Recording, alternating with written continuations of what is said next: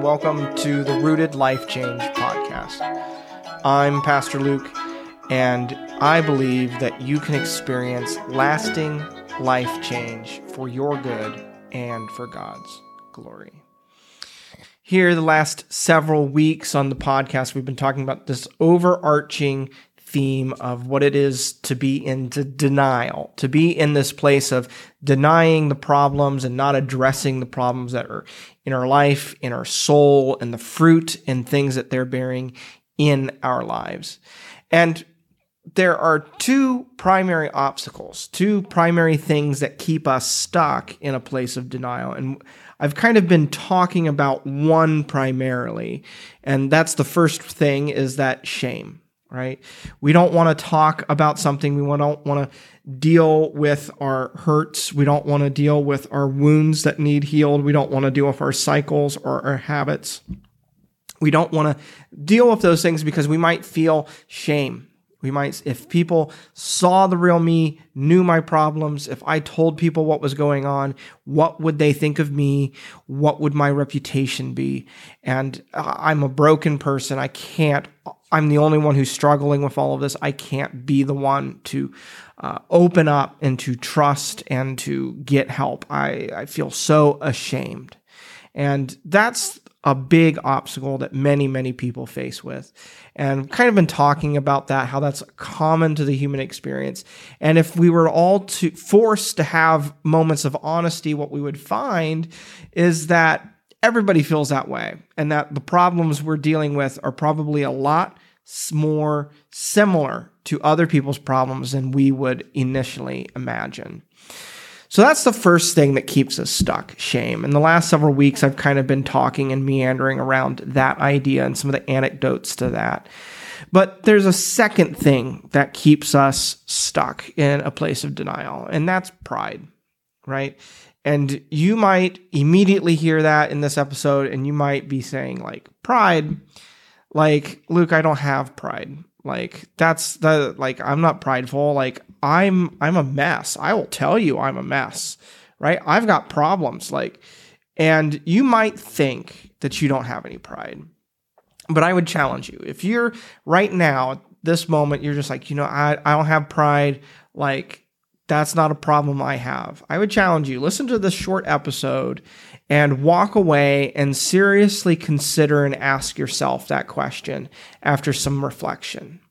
Because the thing is that pride often looks so different in our mind than how it often plays out in some of our lives. Sometimes it's so easy to identify pride in someone, but other times it's really subtle, and we have a really good way of excusing and permitting our own type of pride in our life and not getting rid of it. And you might say, like, well, shouldn't we all have a little bit of pride? Yeah, you should take pride in yourself. But a pride that keeps us from growing, keeps us from learning, keeps us from following is particularly bad. The Bible has a lot to say about pride. One of the more well-known passages that talks about pride is in James chapter 4, verse 6. This is James, the brother of Jesus, and this is what he has to say about pride. He's quoting elsewhere, but here it is in James chapter 4, verse 6. Says this, but he, talking about Jesus, gives us more grace. That is why Scripture says, God opposes the proud, but shows favor to the humble, right? And that's an important concept, that God opposes the proud, but shows favor to the humble. He gives us grace when we are humble. Well, why would God oppose the proud? Well, that's back to the garden. We talked about that a couple weeks ago.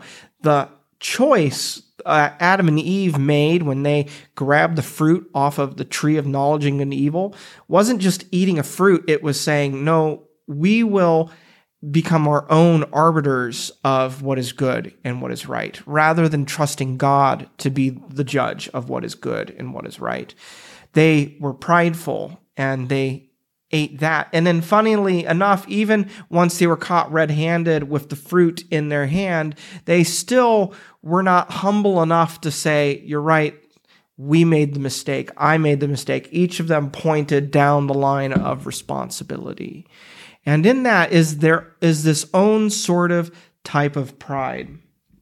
A lot of times we think of pride, we think of the person who's boastful, the person who's going and saying, I've got these really big achievements, look at me, I'm awesome, right? We look at that type of person and we're like, oh, that's so easy to identify. That's pride. And it's easy to see in other people, but never to see in our own self. But I think that there's also a way that pride can be a little bit more subtle, a little bit more nuanced. It doesn't always have to look in this way of being, of constantly saying, just look at my achievements, look at how awesome I am, look at all of that. Because some of you might be saying, well, Luke, like, I'm a mess. Like, I'm not prideful. I've got nothing to be prideful about. Well, let's unpack that a little bit. And so there's sort of two ways that I can kind of conceptualize this in our lives, in our narrative, right? As we kind of are living our lives, there's a story that we tell ourselves about ourselves. There's a story that we tell ourselves and that we want to repeat and tell other people about ourselves. And if you're telling a good story where you yourself are the main character, right? You don't want to be the villain in your own story, right? You don't want to be the villain. You want to be the hero. And of course, we always want to be the hero. We want to be the guy, the person, the woman who saves the day, who does the hard thing, who works through and triumphs over adversity. But what if in your life, you're looking at your life and you're like, I don't feel much like a hero? Well, if you don't feel like a hero, we'll often go for the next best thing, and that's the noble victim. Right? If we can't be the hero of our lives story, we will be the victim of our lives story. We'll be the noble victim, the one who, if things had only gone right, if people had only listened to me, if only I had had all the things I needed, I would have succeeded with the best of them. And now, as I say that, can you hear where the pride maybe is sneaking in? The assumption that my circumstances, our circumstances are not my fault. They're the fault of other people's circumstances or what other people have done to me or what I didn't have. It's a removal of responsibility from ourselves, and it's saying, no, I'm truly a great hero at heart. I really would be thriving in life if it wasn't for all of these things that had been done to me, or this awful tragedy that befell me, or the fact that I was just surrounded by other people who just kept getting in the way and ruined things for me, right? The fault of our current circumstances is someone else's. And if that's part of our narrative, that's pride. Now, I don't want to say that there's nothing that ever happens in your life or somebody can do to you or the circumstances that you find yourself. Like, I'm very aware that not everybody has the same advantages. I'm very aware that many things might have happened to you that have put you at a disadvantage. But that's only always part of the story. In everyone's story, there's always going to be things that are outside of your control and things that are inside of your control. And if we get to a place where we believe all the things outside of our control have all the effect on our life, and that we kind of ignore or don't talk about or don't focus on the things that are inside of our control, we're running into a place where we're allowing our lives to be dictated by only what's out of our control, and we're abdicating or we're ignoring the things that are in our control that maybe we're not doing well with or we're not doing anything with. That's a sense of pride. One of the things that's really hard to kind of experience unless you have kind of an opportunity to start over, right? Oftentimes we have these, we have these moments in life to start new, to start fresh. Every new year, we've got a new opportunity to start fresh, new habits, new goals, a word for the year, whatever it is. But the thing is that once that clock hits midnight and it's the next day of the new year, you haven't magically become someone who you're not.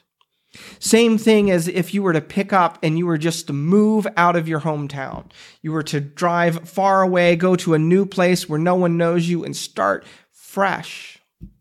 While there's a lot of things and a lot of benefits that potentially come with that, there's something that you still have that still came with you when you made that move. You might have left behind all of your baggage, all the relationships, all the trauma, all the routines, all the things that cling onto you in the old place that you were, but you've still brought yourself.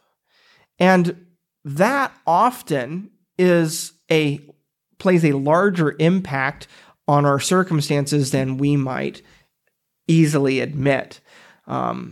There's this saying that says that wherever you go, there you are.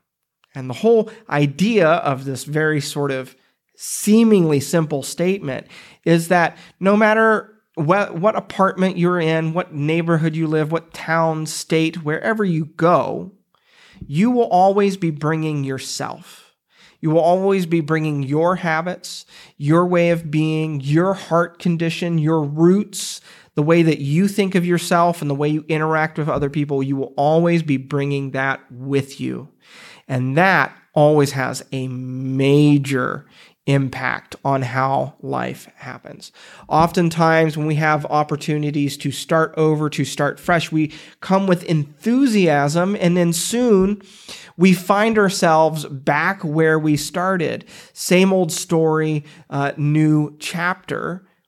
And the reason for that is most likely because we haven't addressed ourselves. We haven't addressed the things that we are bringing with ourselves. Our sense of pride, our sense of not being willing to learn from others. This is a hard thing to swallow because I myself for many years and still to this day struggle with pride. I remember I was doing some ministry at the time and I was on a team, and I remember there was this other guy on the team, and I just remember thinking how prideful he was.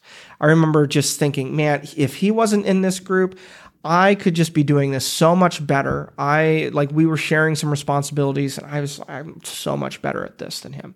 And I would go around, and anytime he did anything, he said anything that I thought was prideful, I'd go around and I'd say, oh, you wouldn't believe what this guy did. He is so prideful. And I had friends who listened to me complain, and they eventually were just like, Luke, you really have a problem with this guy.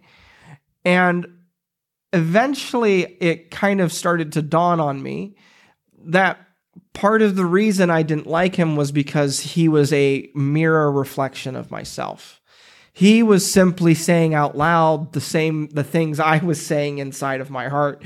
I was just as prideful, if not more prideful than he was.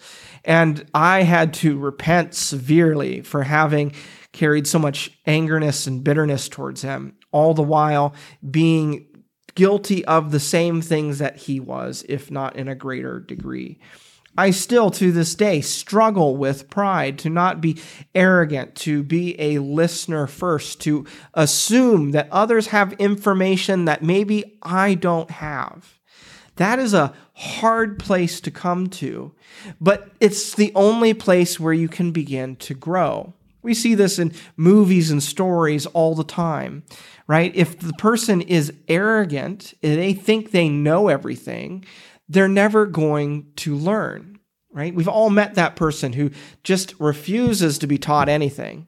And we can see easily in their own lives that, man, if they would just sit and listen to the thing I have to tell them, and they actually did what I told them, their life would go better.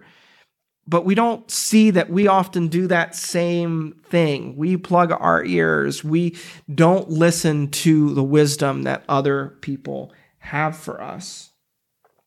And so we need to get into this place of humility. I want to share one other Bible verse with you. This is out of Proverbs. Proverbs is a great book of the Bible, and it has so much practical wisdom, and some of it is just so simple but so powerful and so difficult to integrate into our life. This is Proverbs chapter 15. We're going to read for you verse 31 through 33 here. It says, "Whoever heeds life-giving correction will be at home among the wise. Those who disregard discipline despise themselves, but the one who heeds correction gains understanding. Wisdom's instruction is to fear the Lord, and humility comes before honor." That is some heavy truth right there, right? Whoever heeds life-giving correction will be at home among the wise. When someone comes to us and says they've got some feedback for us, or they're saying, hey, like they're calling something out of us, a lot of times people will give us feedback that we don't want to hear. They will call out of us something that's wrong, and they won't always do it in the best way. It's great when you have a good friend who comes and gives you loving feedback and gives you time and support, but not everybody's going to do that. Not everyone's very good at giving feedback, but you're probably getting some feedback that might be true, but it's coming at you in a very harsh, very hard way to receive. And as hard as it is for me to say, because I myself struggle with receiving feedback, is that they might be very true, even if it's not being told to you in a kind manner. There might be some things that are kind of over judgmental, but at the core, there might be something true there that if you would allow yourself to listen to the correction would make you wiser. Those who disregard discipline despise themselves. If we disregard, ignore the wisdom that other people have for us, if we believe that we know it all, we would have the perfect life if things would only go right for us. If we disregard the voices that are saying, hey, like you don't necessarily know it all, then we ourselves are hating ourselves. We are preventing ourselves from growing, from getting better, from receiving life correction and wisdom. And ultimately, we're refusing to fear the Lord. We're refusing to come to a place of humility and say, Lord, we don't know everything. We're not perfect. I don't have it all together. I need help. I need help from your word and your wisdom. I need help from community, people speaking into my life. I need help. Because one of the really difficult truths, if I can share with you a really difficult truth that is true of pretty much everybody, right, is that you played an impactful role on where you are now. Now, it doesn't say that you have full responsibility on exactly where you're at.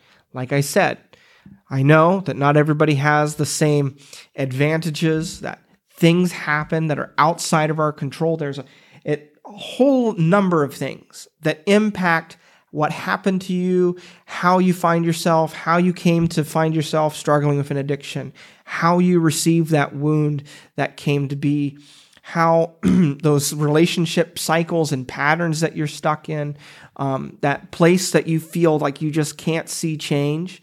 There are things that were outside of your control that have impacted the fact that you've found yourself there.